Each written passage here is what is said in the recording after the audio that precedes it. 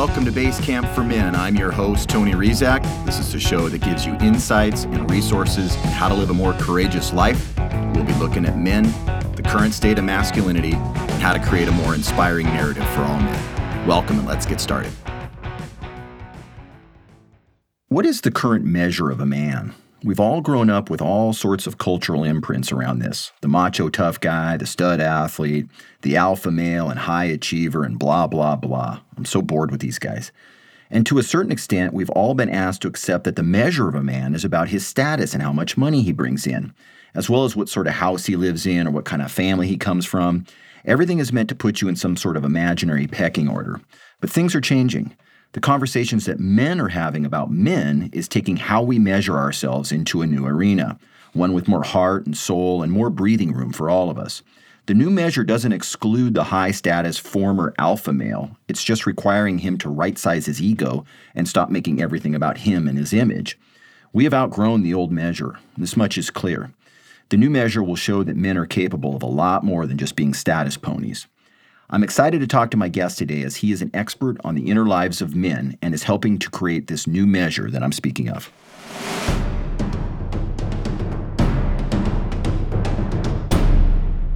Jeff Pereira has been speaking for over 12 years to audiences and teams across North America about helping men end gender-based violence, modeling healthy ideas of manhood, and empathy building.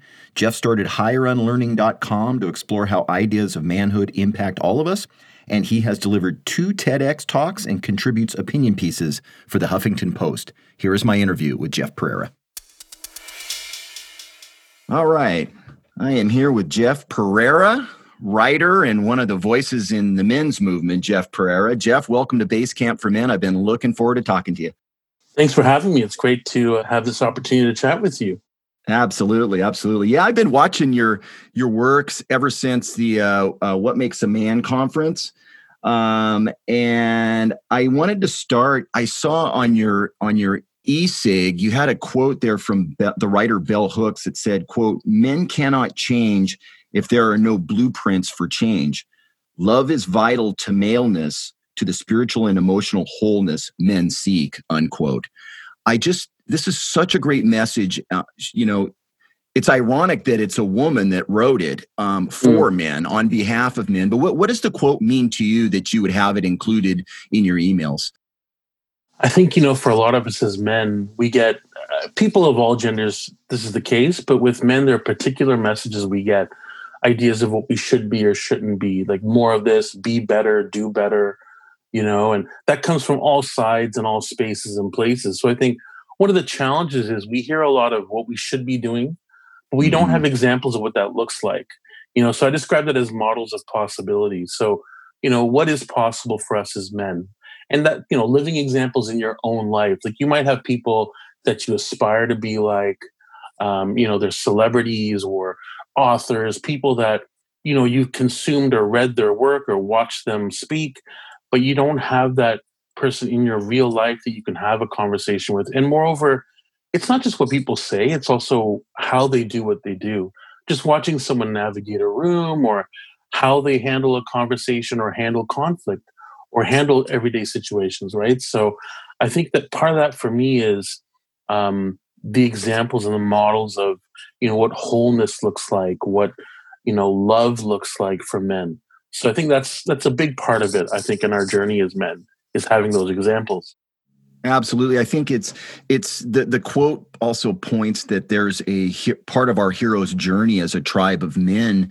How do we become better lovers? Meaning in the biggest aspect of the word love and lover, how do we grow in our collective heart space? We've not been given a good blueprint in that way. If we were raised in a good way, maybe there was a little bit of a compass on, it's really in your heart, but we've been given such a different sort of narrative about what makes a man, right? And some of these traits have not been shown to us or shown as possibilities for us. Absolutely.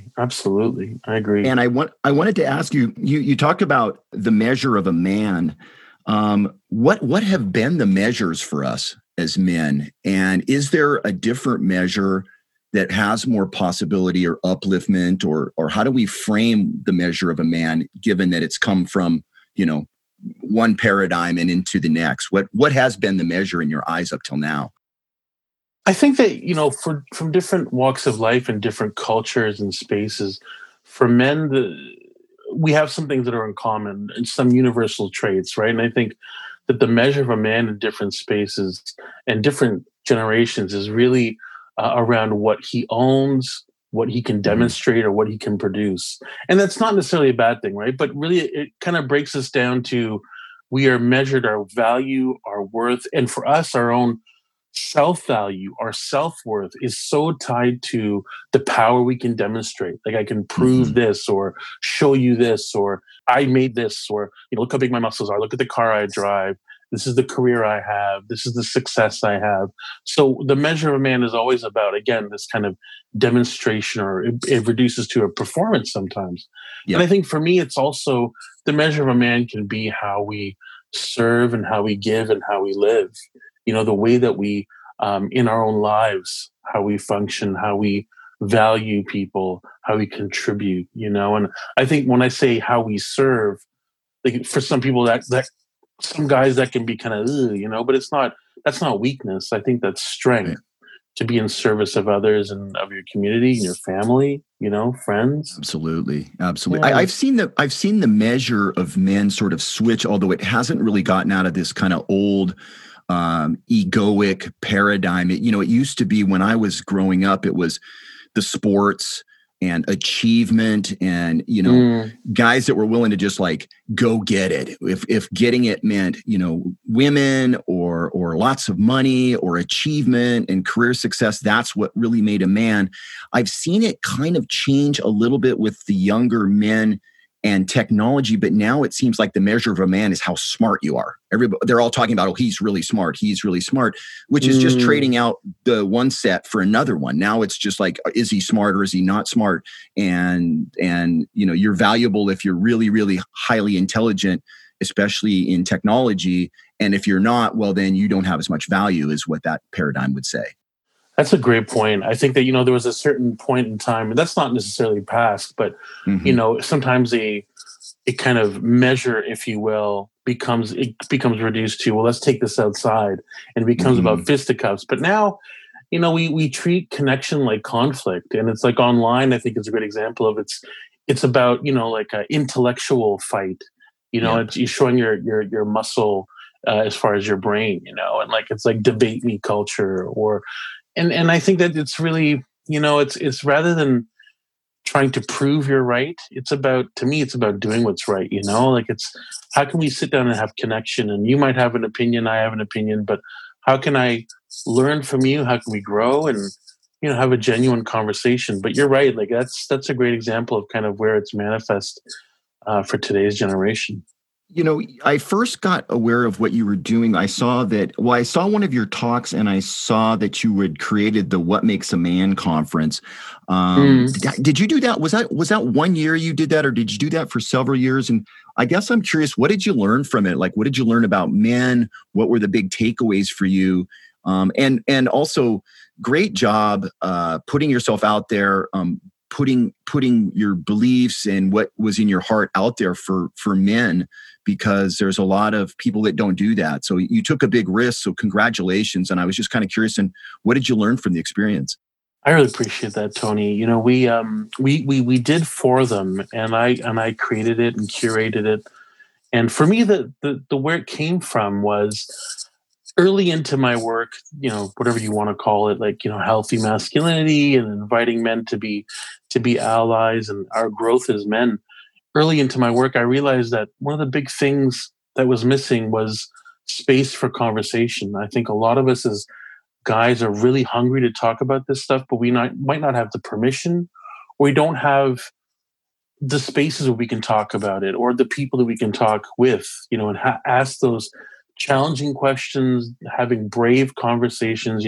So I created this space, What Makes a Man, and we did it for 4 years. And the conference really, it was a discussion focused conference. Like, rather than having an expert come and kind of lecture for an hour, and then there was like 5 minutes of Q&A, we had a 5 minute or a 10-minute presentation, and then we open it up more to discussion with the audience.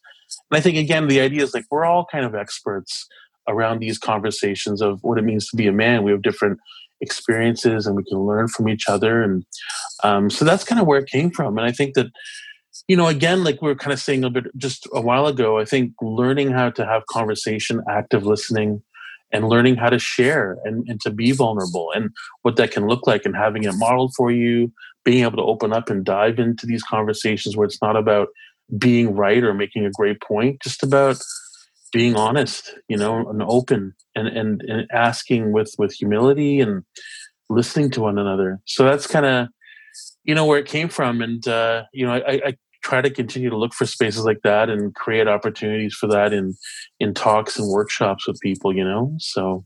That's fantastic. Yeah, I lead a number of men's groups over years. I will start them up and we'll do them for a while. And what you're saying so resonates with me because I've never felt like I was really an expert on healthy masculinity or men's work or the conversations around men. I was just willing to go in and open up a dialogue and create some rounds or some processes where men could unpack what was really going on. But they were so, the men that are in there, and it's every man that's in there, there's never been an exemption from this. They're so wise once they start speaking from their hearts, and so authentic that we're all equals. There's no, Tony's this, and then there's the rest of us. I've been in a bunch of them. That's the only thing that's different. And I'm comfortable starting them up. But it's always strikes me as so beautiful that the men in those groups, they're so willing to share. And when they do, they speak for all of us when they touch on certain issues that we've all struggled with. It's really, really great. It's, and I think, for folks like yourself and the work you do is so critical because you help create that permission, because once we drop our armor as men, and it takes someone modeling it, because like, if we're with a bunch of guys and if one person again drops their armor and gets real and gets vulnerable and opens up, talks real talk, I think we all kind of go, oh, okay, if you're going to go there, I'm going to go there, Exactly. and it's contagious. And like really quickly, like to kind of touch on what you said, which I think you said so eloquently, like for me, I think of it as like, you're an expert. I think you're an expert. I'd like to think I'm an expert, but I always say to people, and some people don't like it, but I always say there are no teachers. There are only students. I think we're all students and life is the classroom, but like, people like yourself and I strive to be like, remember back in the day where, in school, people actually had pens and paper and they took notes. Right now, it's all on, I'm sure, tablets and stuff. But there was always that kid in class who took the best notes, like had like different colored markers and made little like their own kind of diagrams and took perfect notes, and everyone want to borrow them, right? So I feel like I'm trying to be that person that I just take really good notes, and I'm willing to share them with you, and I'm willing to kind of read yours too and get your perspective. And I think that's that kind of humility that helps us because, again, I think you're someone who, again, helping to model and lead by example. But for me, it's that humility that keeps us in check, that allows us to always be growing and learning, So that's beautiful. Yeah, really well said.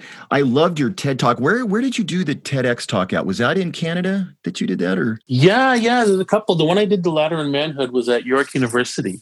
Okay.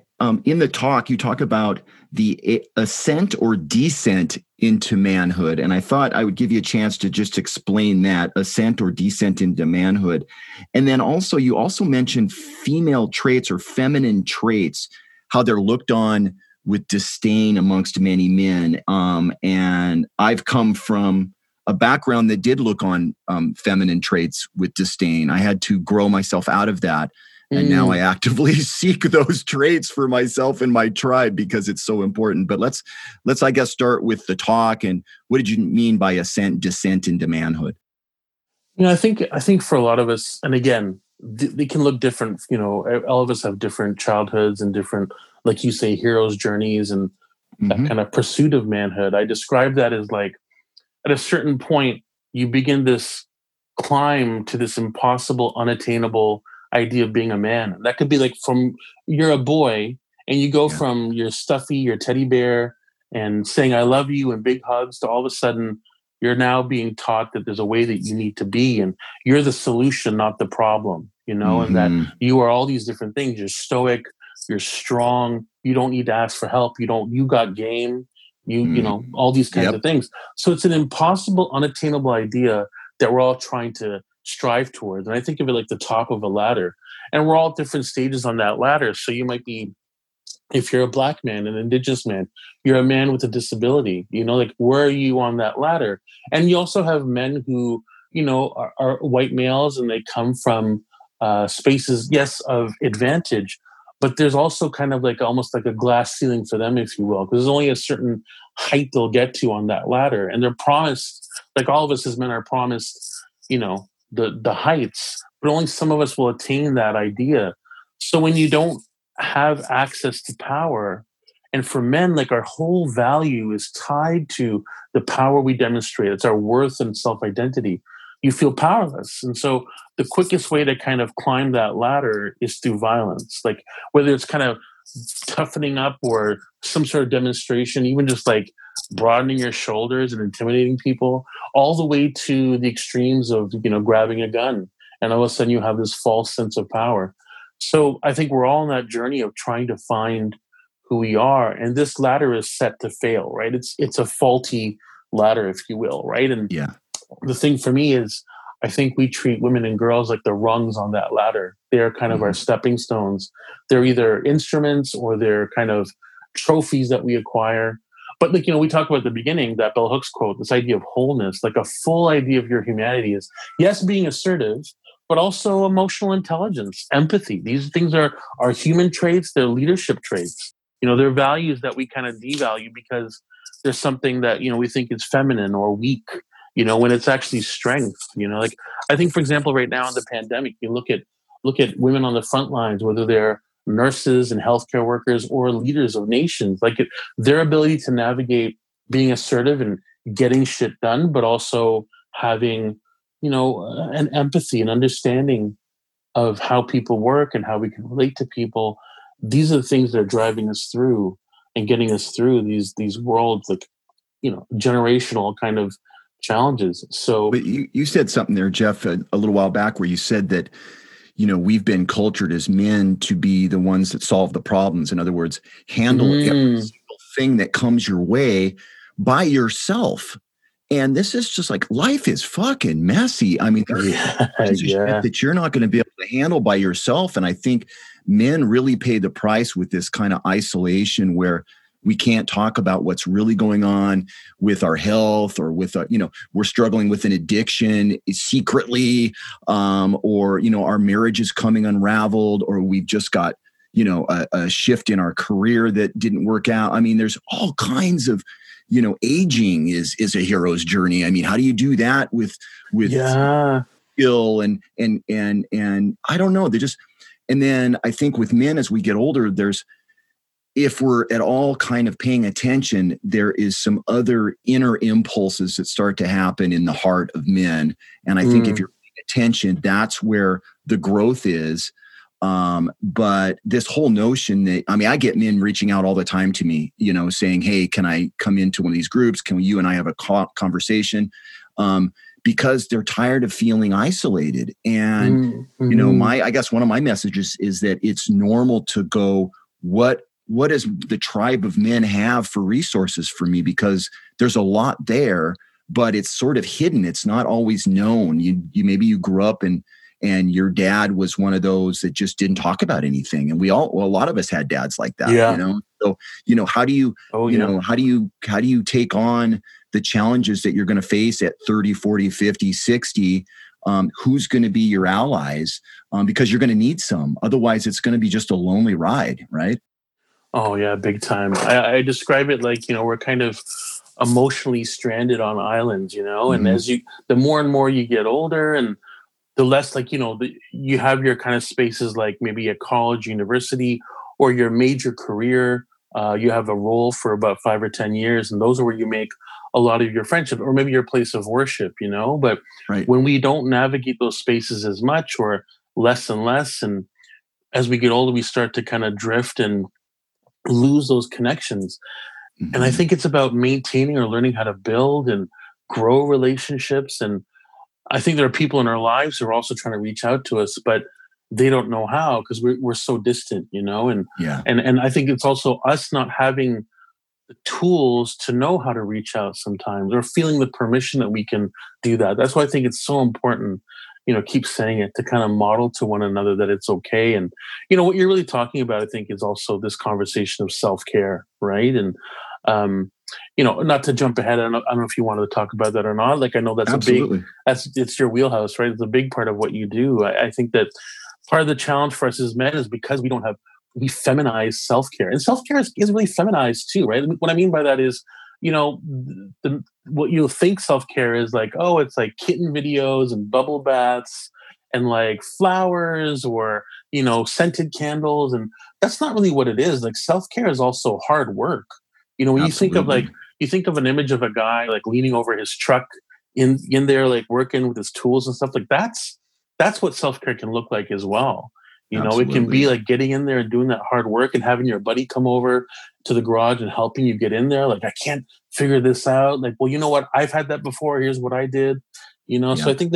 I think when we do that, we can that's how we can kind of also build the relationships. Like, having that relationship with yourself helps us Hmm. then have that with others. Yeah, we've talked about that on a number of episodes, just how men have this almost stubborn pride in not exercising, in like I can eat whatever I want. I Hmm. mean, and Hmm. I've struggled in my own self-care with, I mean, I'm trying desperately right now, like I have got to eat better. Now people would say, well, you look good for your age, but I'm like, that's not the point. The point is, I know I'm putting garbage into my body and I don't like Yeah. that anymore. It seems addictive. It feels not conscious. Hmm. Hmm. Like, I know these foods over here, these vegetables, fruits, and all these things are really, really good for me. And I'm Hmm. reaching for Doritos or sugar. And it's like, why, what's Hmm. going to be Hmm. the process of being kind to myself, but gently shifting myself over there? And I know a lot of men struggle with, putting in an exercise program. Exercise is really good. There's no controversy around that statement. Like, it's really good for Yeah. you. But men struggle, like, I don't have time. And I get it, but it's a particular challenge in what you said about how it's been feminized. Almost like feeling good and being really good to myself and being kind to myself is a feminine trait. And that's really unfortunate. I hope you enjoyed our time with Jeff Pereira. We had lots of good content, so I made our interview into 2 parts, so look for part 2 coming soon. To find Jeff's excellent writing on healthy men and healthy masculinity, go to www.higherunlearning.com. And to hear his TEDx talk on masculinity, you can go to Google and search for Jeff Pereira, TEDx, The Ladder of Manhood. That's our show for today. Men, remember that the story of your life is not yet all told. I'm Tony Rizak, and thank you for listening to Base Camp for Men.